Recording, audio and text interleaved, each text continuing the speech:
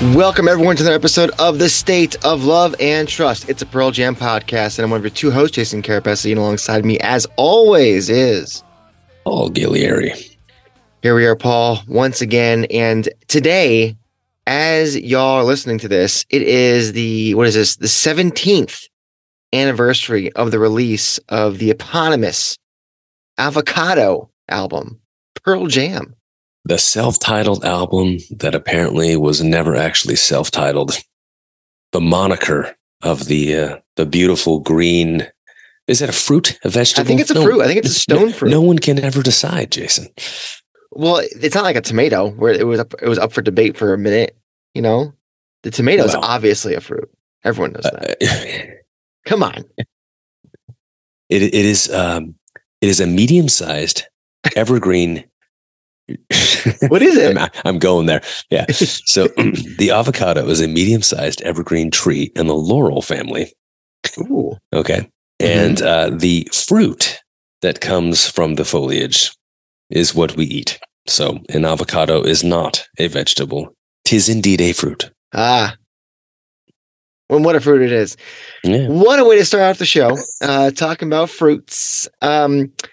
Welcome. And we thank you for coming on and joining us and listening and you know, reversing the conversation online. And so this is a circular conversation, I guess, as opposed to just me and Paul going back and forth. And we put it out to you guys, I guess, yesterday. Well, no, last episode, but yesterday there was a post about reviews and, you know, as Paul says, feeding the algorithm.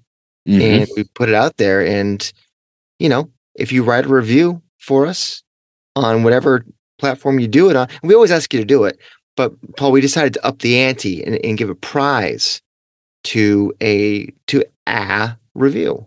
A well-deserved reward, I would say. So the lines are still open.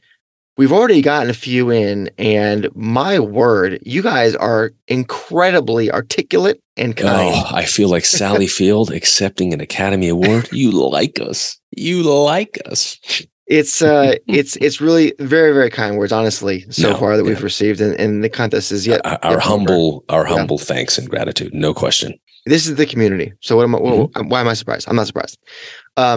So thank you. That is still open. If you want to write a review and put your name into the hat for this copy of Long Road by Stephen Haydn, then do that, and we'd appreciate it.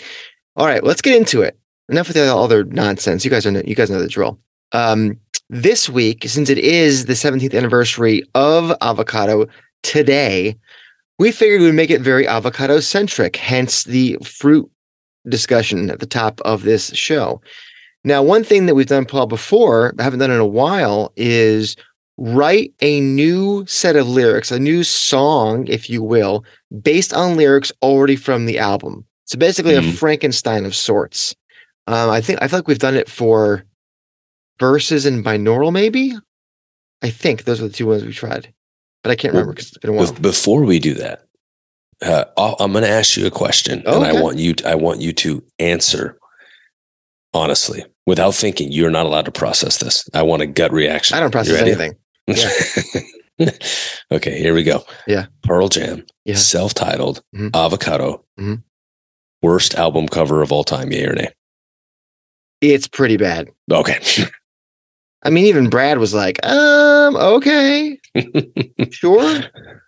That was interesting. I remember that. He was kind of cagey on like how honest he wanted to be about what he really felt about it. But yeah, not great. Not great. Yeah. I understand wanting to alternate like color schemes. Yeah. You know, if you look at bands' discographies, studio wise, they're usually very different from the color palette from one to the next, because it kind of changes the branding of each cycle, you know? Right. So I get that. And they were like dark and dim and brown and rust and black on Riot Act. And it was like, hey, pops of bright blue and green. Well, there's some fantastic like art in the liner notes, you know, with the puzzle pieces and stuff. I mean, I think we got some amazing posters from that tour too. Yeah, we did. There was a lot of tremendous art that came from this era of Pearl Jam, and for whatever reason, they went with the avocado as the Listen, we're not here to talk about the avocado. We're here to talk about the music. So let's jump in. Okay. All right. So as the guy who's done nothing but talk about the avocado. Hey, I'm here for it. I'm here for it. I like a good banter. All right. So we're gonna each we've gone to our corners and we've compiled the lyrics in whatever way we see fit. The arrangement is whatever you want it to be. It doesn't have to be usual verse, chorus. Then it could be. And then we'll read each other's. We'll read ours to the other person and obviously to you guys. Mm-hmm. And then after that, we will get into most essential song. Oh baby, from this album. Mm-hmm. All right. Who's going to go first on the song here? I don't have a coin to flip. So why don't you go first? I've been blabbering on here. I'll do that. So listen, I thought about trying to really carve out some lyrics that would present as this cohesive composition. Mm-hmm. And what I'm finding is that in many respects, this album was put together lyrically in a way that adopts the points of view of various characters and their perspectives.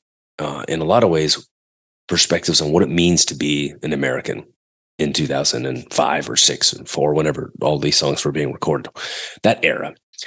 And I felt like there are some outlier songs like Big Wave and maybe even Parachutes, but in many ways, you start to get a sense that there's a lot more underappreciated poetry in these lyrics. I don't think that the lyrics of this album have actually received the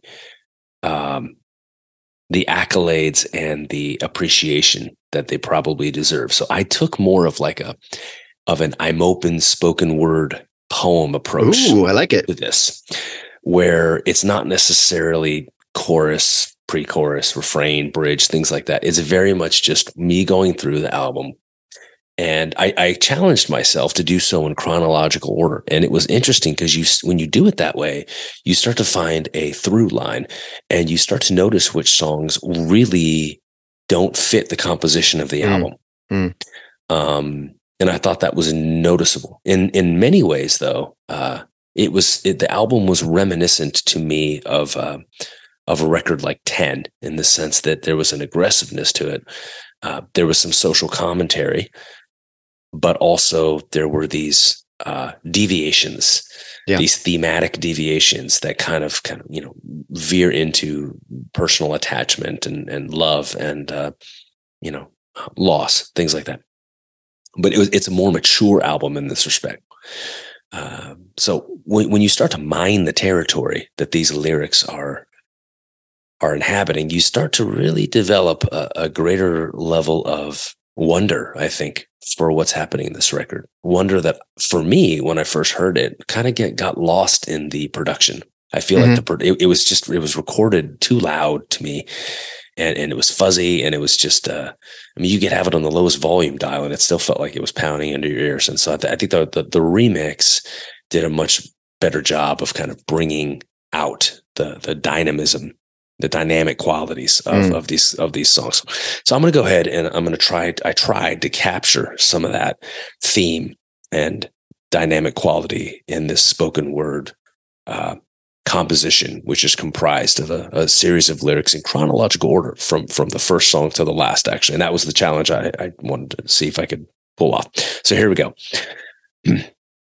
You're always saying that there's something wrong. I'm starting to believe it's your plan all along. And in all the madness, thought becomes numb and naive.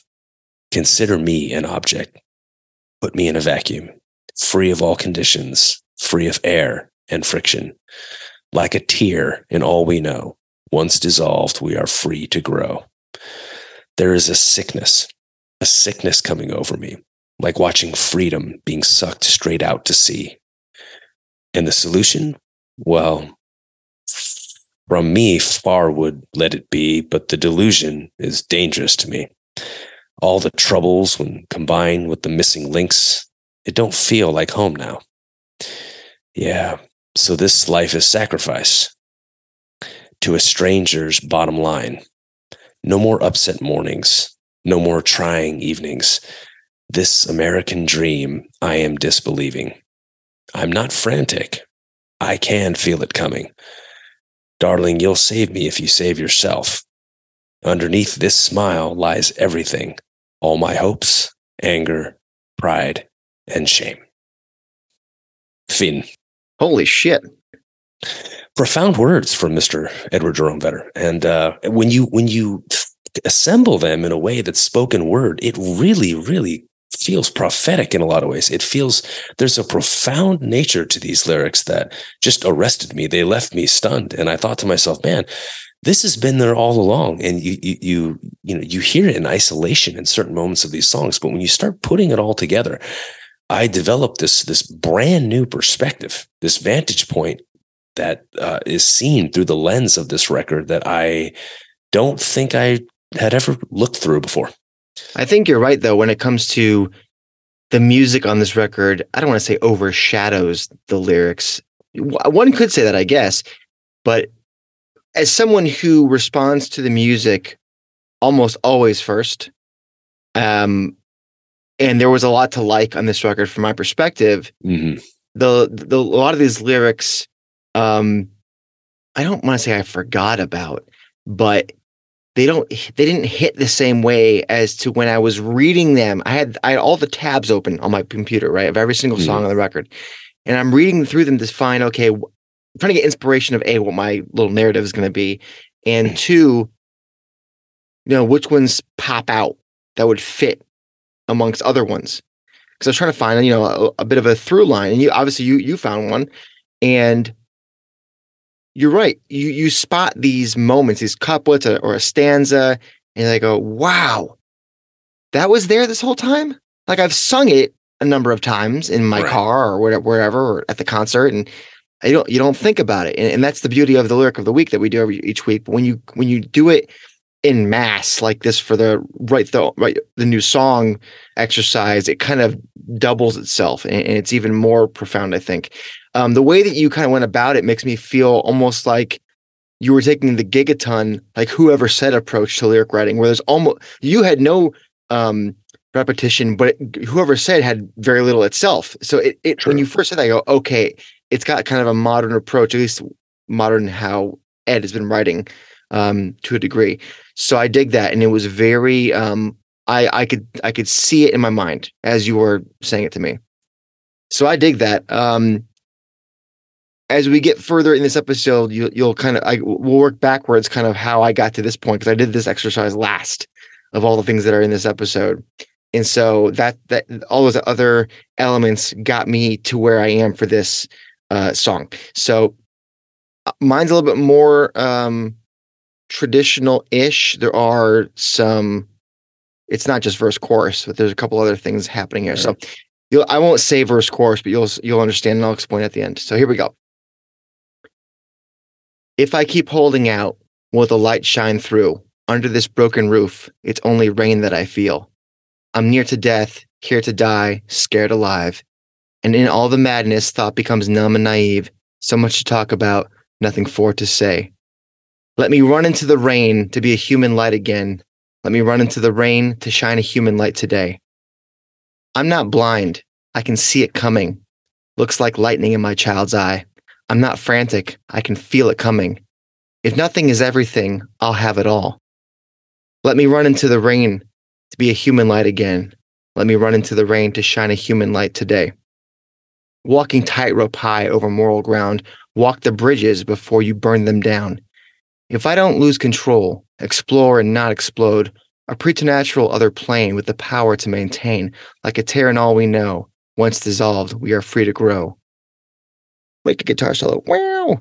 Let me run into the rain to be a human light again. Let me run into the rain to shine a human light today. Another wicked guitar solo. Wow. I escaped it, a life wasted. I'm never going back again. Repeat, under solo, till we're done. I love it. There's a vulnerability and an urgency in the first half of the song, and you see this progression and this transformation, so to speak, where the speaker essentially finds salvation is the wrong word, but redemption or some sort of light at the end of the tunnel. And I like it. I like it a lot. I think you really wove a narrative there, a character-driven narrative. I mean, if you guys have been listening to this show before, you know when we do like the resequencing, the retracking of the albums, that's my thing. I'm all about creating. What's funny, Paul, is I am terrible at like writing stories. Like in any kind of journalism class or TV production, and my livelihood is in television production. I'm just not the best with creating a story like out of thin air, but assembling something, I think I'm pretty good at. And so all the words are right there for me, just to chop and change. And so for me, this was a lot of fun, and I was able to create that narrative. So yeah, that arc of I'm in the dumps, and I got to fight my way out of it. I don't want to ever be a negative impact on anybody's life, even though my life is not great. And you have that kind of up and down, but ultimately ends up and you fight through it. And that's, to me, what this record was really about. And you put it really, really well with the whole, from a number of American perspectives, fighting through some shit to get some positivity at the back end. And obviously interesting coming from the time period when this was all written, middle of the Bush years, which obviously Ed was not a fan of. And you get a lot of that. And we'll talk a little bit more about that as we go along, as this entire episode will be very avocado based. But I'm curious what you guys think. Obviously, there's a verse, chorus, and then I have kind of like a bridge interlude thing, and then a couple of solos, because you got to have Mike ripping ass on this. I guess not ripping ass, but ripping ass would be a completely different thing that we won't touch on. Oh man. Anywho, so I mentioned it before. By the way, yeah, let us know in the comments what you think about our lyrics in quotations, and would love to hear some other variations here. Absolutely. If you want to participate in this and play along, create your own set of lyrics. And by the way, I used every song but two. Okay. Yeah, I didn't use Comeback. I didn't use Big Wave. There might have been one more that I think I skipped. Like it was an outlier, but I skipped Parachutes and Big Wave. Okay. To your point about them kind of sort of not fitting into the rest of what was happening there. Mm-hmm. So yeah, give us your version of this, because I find this supremely fascinating. But now we move on to a segment that is something we've done a number of times before. It is the essential song. It is basically, what's the song that makes this album? What is the song that, if somebody had never heard this album before and you had to play them one track that spoke for the album, the captain of the album, let's say, not necessarily the best one or your favorite guitar solo, but like what represents what this is all about the best, I guess you could say. So most essential song. So let's flip it around. I'll go first this time. So okay. My choice for most essential song on the record is Life Wasted. The second single from the record, it's clearly a song that the band felt was important musically and thematically. It brought about the first narrative music video since Do the Evolution. It's catchy as hell. Maybe my favorite chorus of the record, and that's in that outro, baby. I mean, the outro is so good. Obviously, there's a slight fake bonus point deduction because it fades out, unlike the demo version that was leaked. I know we all are not, well, at least us on this show are not fans of fading out, but, slight deduction there. However, despite that, the music is upbeat. It rocks. Wicked solo at the end, like I mentioned, and some of the album's best singing is enough to make it top tier on the album. And I think there are a couple other songs that are maybe better musically. Severed Hand, Comeback, Inside Job probably beat it from a musical perspective. And by the way, I know many of you listening are wondering why I'm not choosing Inside Job. It's because at its length, it's not as accessible as the other songs. And remember, like I said, the most essential song for me is a song that is the best possible representation or the entry point to the album. Like, if you're asked to present the song to somebody as the gateway drug, this is the gateway drug song. And I think Inside Job is like maybe the second or third track to solidify the album's awesomeness, not necessarily the entry point. Maybe a stipulation there. Maybe Paul, you'll tell me why I'm wrong, but that's that for me. I'm Life Wasted as that point. With that said, It's the theme. It's the lyrics. This is the album opener, and its theme of seeing and experiencing negativity and not letting it beat you is exactly what I think Pearl Jam is trying to articulate across the album, despite the negativity and the cynical tracks throughout. I mean, think about Inside Job, how it bookends this song. There's a reason for that, I think. And at the end of the day, these lyrics are what Ed is trying to say across the entire record. I mean, hell, their eponymous record, that's important. This is who they are. I believe that Ed is saying this is who we are right now. And so much so that there's a reprisal. That's like a bonus point. So wherever it lost for the fade out, I think it gets back with the fact that it caused a reprisal later on in the record. So therefore, I think Life Wasted, those are 1 points. Most essential track from Avocado. Paul, what say you? I think it's sound logic. No argument for me. Not my pick, but not because I think there's a flaw in your reasoning. It makes sense. I mean, it was the 13th, tracked at 13, I think, on the U.S. main charts, top 10 U.S. modern rock charts. A second single drop from the album, I believe, right? And then it was Worldwide Suicide. So without a doubt, I mean, it is very emblematic, I think, of what this record is about. So, all right. So what do you got? Well, interestingly enough, the reprisal I thought was an interesting segue into what I'm going to talk about here, which is that when I think about early Pearl Jam, I think about escapism. There was you get a song like Rear View Mirror. There's this feeling of kind of feeling so at one with the world and internalizing so much of it and being tethered to so much of what was happening that it becomes almost overwhelming. And you find yourself almost at a loss as to how to proceed. And I think that helped inform the aggressive nature of rock and roll that we get on the first two records. I think with this record, we had a return to some of those sentiments, a return to some of those roots, where there was this feeling of helplessness as a response to conditions in this country that were beyond the control of so many, that had led to circumstances and results that were frustrating, I think, for a lot of people. And ultimately, it's the third single on the album, Gone, that I think really reflects this. If you think to what Eddie Vedder said about the music and the lyrics of this record, he said, it's easily the best stuff we've done, but also some of the hardest stuff. It's very aggressive because, again, it's kind of a product of what it's like to be an American these days. And I think that a song like Gone, which starts off soft and slowly builds, very much reflects that. But lyrically, I think, is where you kind of get a strong sense of that. I actually took a portion of Gone for this exercise that we did with lyrics. So I'm going to read that to the listeners one more time. No more upset mornings, no more trying evenings. This American dream I am disbelieving. If that to me is not symbolic of essentially the sentiment that is driving so much lyrically on this record, I don't know what is. So I think on a positive note, a song like Life Wasted, it shows the growth. And so that's why I said I take no umbrage with that choice. I think it makes perfect sense.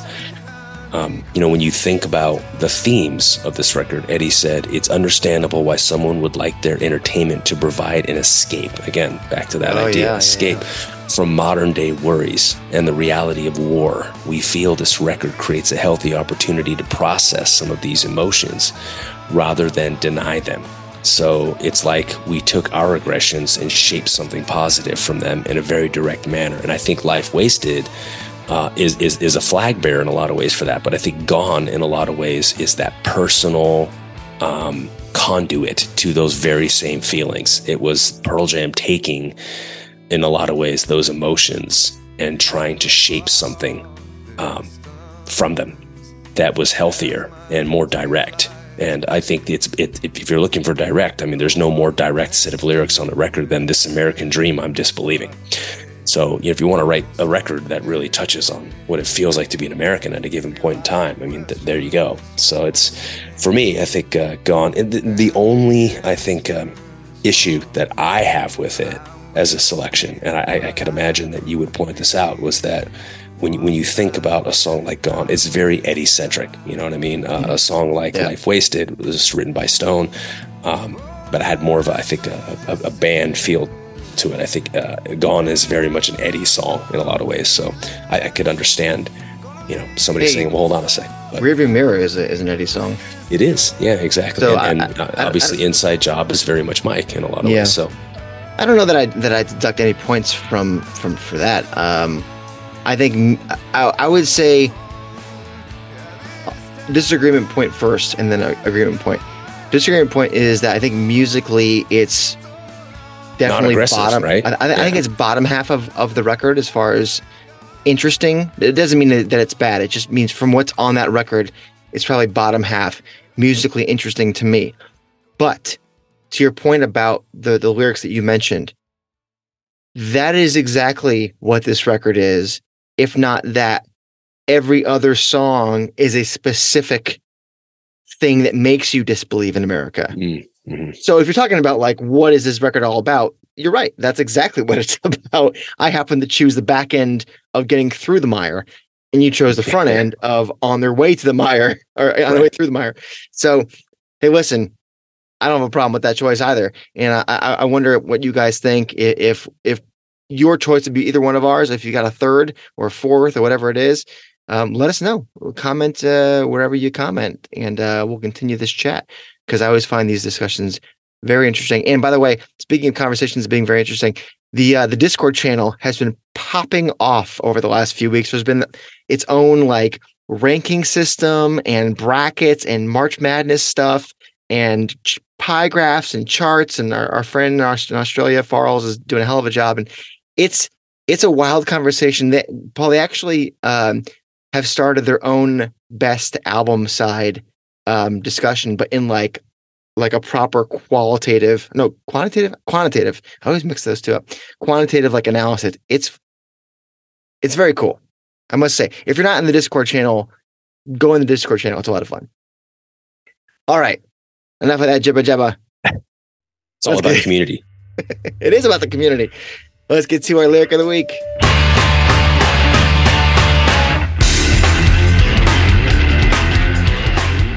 Lyric of the week this week, of course, it's coming from Pearl Jam, and it's Big Wave.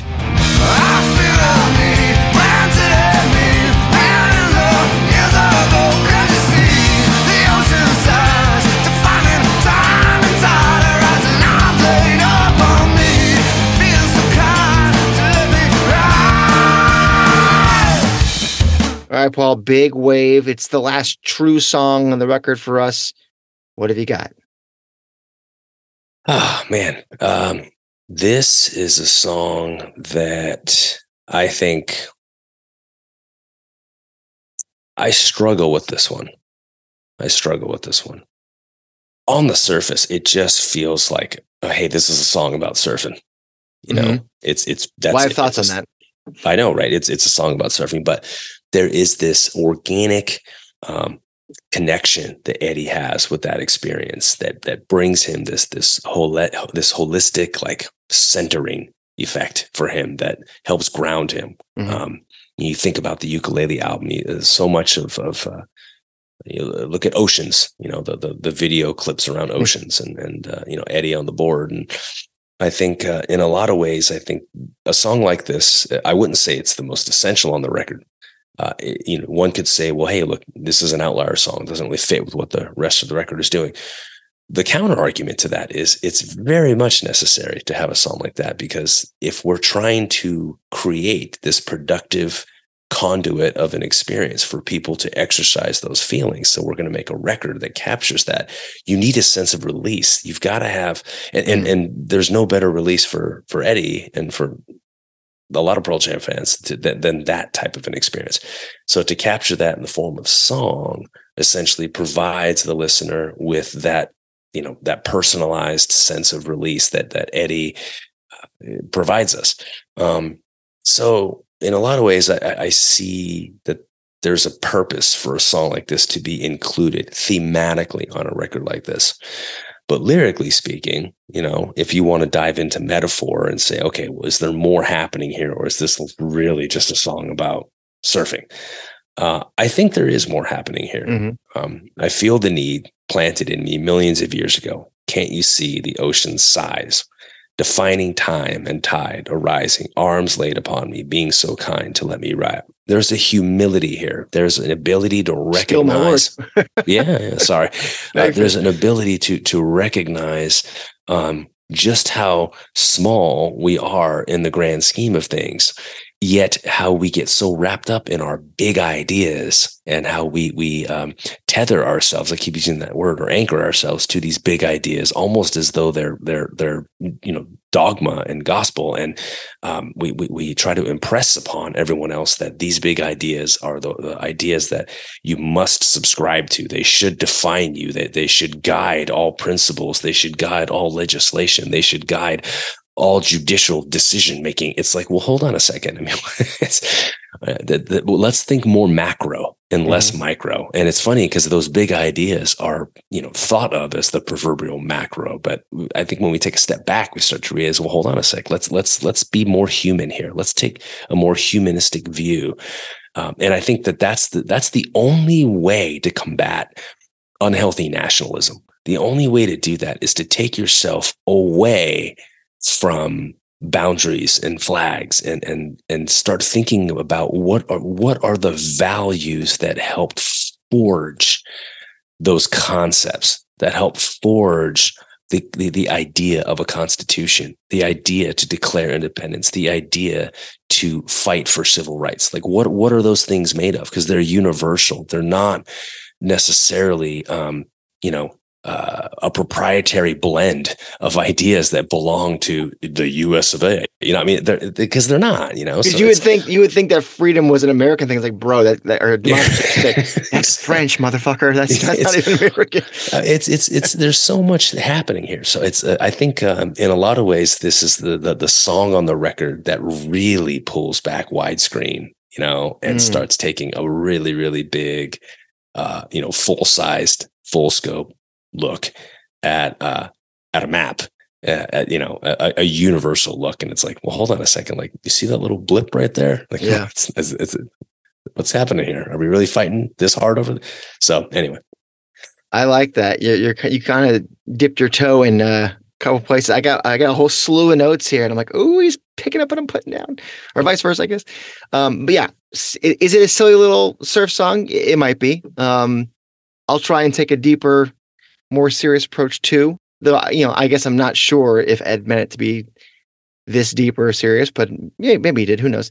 I feel like this could have been on Gigaton, or at least they were certainly thinking about the Gigaton motifs for a while, to bring up the earth and all that.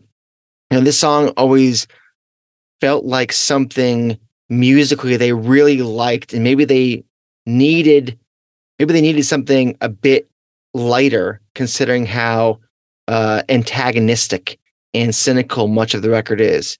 Like maybe it was the last track to make it, sort of thing. But then again, I'm pretty sure there's at least a handful of other tracks that hit the cutting room floor. Most notably is the song that was the focus of last week's show, of The Earth. So why this one? Why does this get on? Why stick what feels like it could be a B-side onto this album, and right in the middle of it too? I mean, it sits right in between Unemployable and Gone, two very depressing songs. So maybe intentional that it's right in betwixt those two. So yeah, I feel like this is meant to be maybe the palate cleanser. You kind of alluded to that. The palate cleanser of the album, like it had to be there. And with that said, I think there's some gratefulness here. There's, to borrow your words, some humility that the earth, evolution, has allowed this subject, Eddie, to have the ability to be who he is, to be able to surf on top of a wave. Like the earth has granted him this ability, that humans have evolved to a point that they are able to surf at all. Like maybe I'm reading way too much into it, and that's quite possible. But with Ed, I always think there's something more going on. And this song usually is. Yeah. Unless it's Olay. And that's which case, who the fuck knows what's going on there? A lot of tequila, I think. Exactly. This song was written around the time he was also assembling, you mentioned it, the Uke album. And a lot of that, if not all of it, was done in Hawaii. So there's this humility and there's this gratefulness. And I keep coming back to those words of what we are able to do in this world. I mean, hell, Ed even harkens back to this on the song Invincible. We have the heavens, we have the earth, and in between we have Big Surf. Like, that's the thing that ties us to the rest of the earth, is just being able to glide on top of it. Ed's love for surfing is not a secret. After all, he wrote the lyrics to Alive while surfing at some ungodly hour. So I think the way he lays this out, I feel the need planted in me.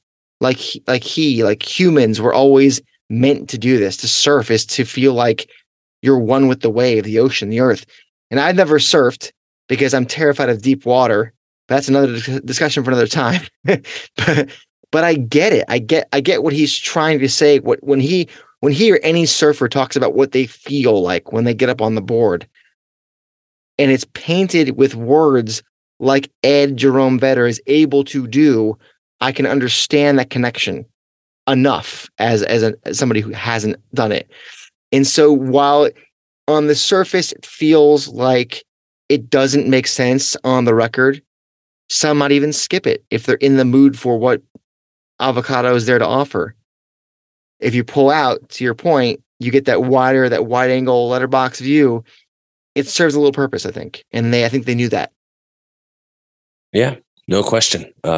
And I think you raise a really good point, which is that sometimes we can't get suckered into assuming that there's nothing more beyond the surface with Eddie. And I think that's part of the charm of it, right? Is that it very well could be that, and that's part of the game of like duping us in. And he's probably laughing sometimes. He goes, "Guys, it's a surfing song, and it's adorable." How many songs are probably like that? Going down the rabbit hole here, but yeah, no, we're so in the weeds on this thing because we assume. But I mean, I think that's the beauty of what he's accomplished and what the band has accomplished is that they weave this wonderful tapestry. And at the end of the day, it's like you see a stray thread and you're thinking, wait a minute, is there a reason that's a stray thread? And you have to, it just makes me appreciate it all the much more. Go listen to Big Wave again.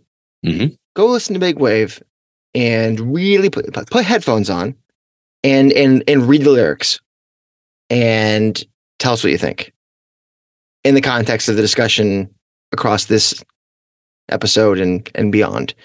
I'd be curious to see if your perception of this song, this lyrical moment, changes at all. But Paul, you alluded to it a moment ago. We've got to check it out. It's the live cut of the week. Ready to stand up!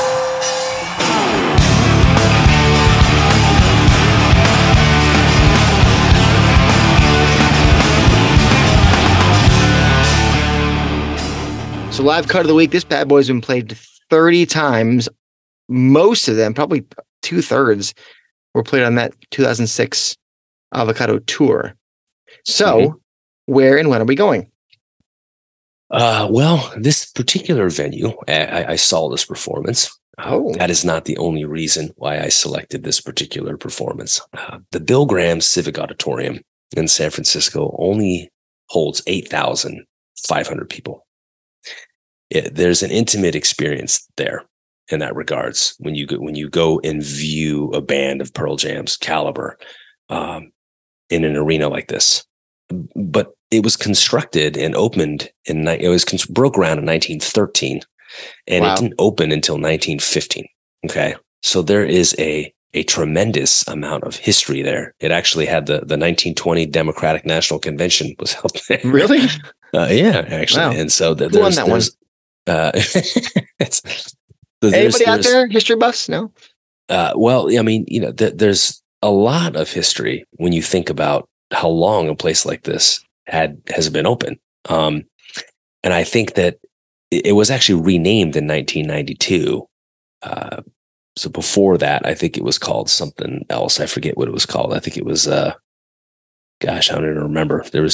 I'd have to do some research on it. I think it was called Harvey Milk Exposition. No, right. I think it was called Exposition Auditorium, and then eventually the SF Civic Auditorium for a while. For the longest stretch, I think it was called the San Francisco Civic Auditorium.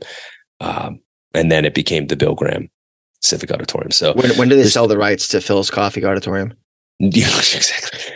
So you think though about this historic place on a coastal city like San Francisco, which I mean I don't think Eddie's ever surfed there, but I mean very close to it in Half Moon Bay, you get those maverick waves, right? So I think that in a lot of ways there's something epic about hearing a song that's big, hearing a record that's big, like Avocado, played in an arena that only holds 8,500 people. I mean, the kind of rock that you hear on this record could very easily just power through the Forum, or and much bigger, Wembley if you wanted to. So I think this performance of Big Wave at the Bill Graham Civic Auditorium in San Francisco is probably the one that stands out to most. It's powerful, it's aggressive, it's frenetic, and it's supercharged in a lot of ways. So I would say let's go July 16th, 2006. This song's called Big Wave.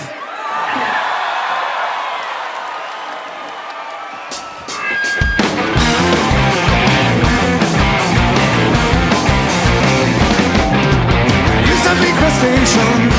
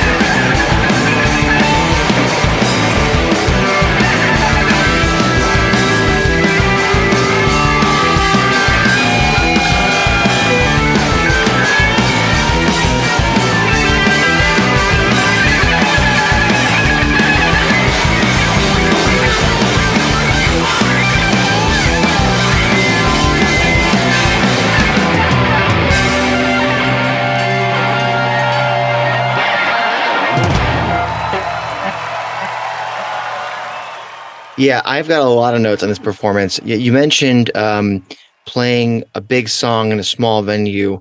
Mm. We saw them play multiple shows in a very small venue in LA 3 years later on the Back Twister tour. That's right. I can only imagine it was sort of like that.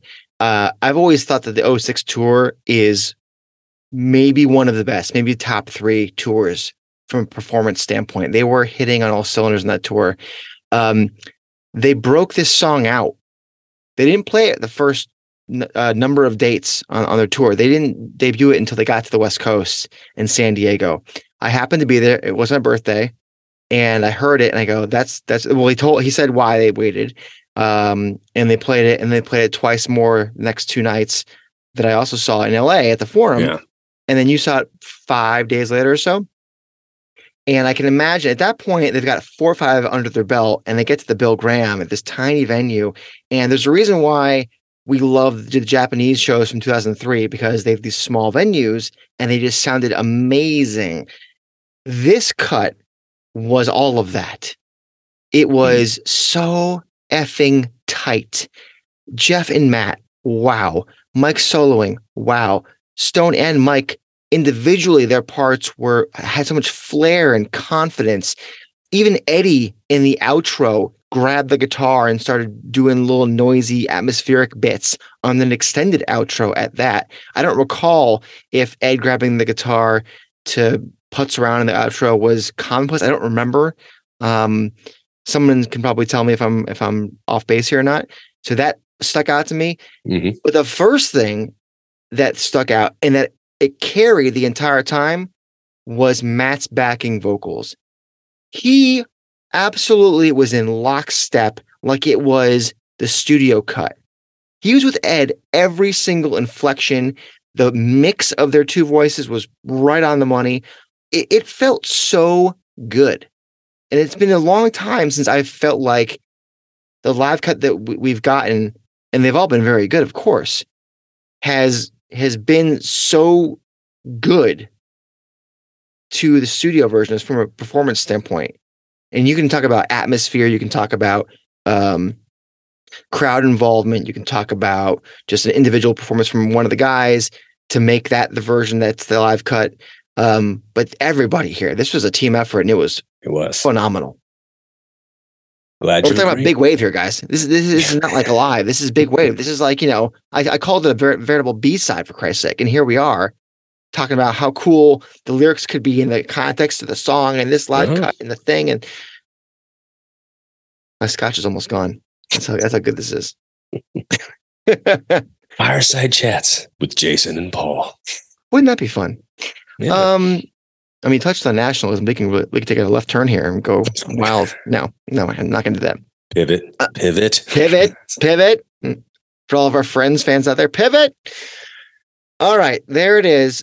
We hope you guys enjoyed this little sort of avocado reunion, little tip of the cap. We already retracked the album, so we couldn't do that. But there you go. What do you guys think? Do you agree? Do you disagree? You got another take? Let us know. Get in the Discord, get on Twitter, get on Instagram, Facebook, whatever you got. Send us an email. And we appreciate you guys being here.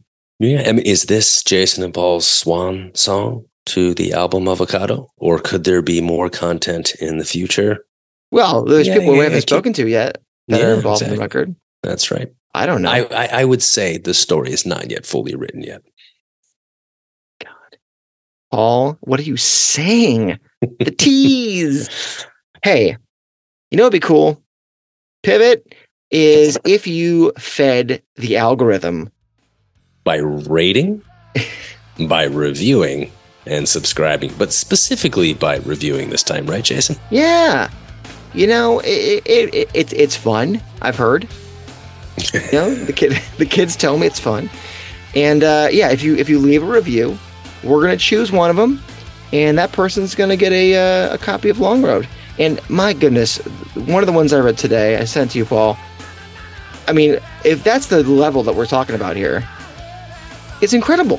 It is. What a story. It's a great it's a great part of a collection. If you're a Pearl Jam fan, I think this is one of those essential things to bring into the library and say, hey, check this out. And you know what it reminds me of? It reminds me of the kind of conversations that Tanya Kang was having with everybody that's in her book, Pearl Jam Fan Portraits, I Am Mine. Mm-hmm. It's that kind of, I don't want to give away that review, but the kind of conversation that people have, the connection people have, that's what this is about. So there's that. And we appreciate anybody who wants to leave a review. If you want to join Patreon, you can do that too. Links are in the bio. We really appreciate you guys helping us keep the lights on. T-shirts, as always, all that crap. Yeah, that's it. Let's get out of here. Go off and pay some bills and do some chores and pick the kids up from school and get back to not doing work. And we'll see you here next week. And until we do, you've been listening to The State of Love and Trust.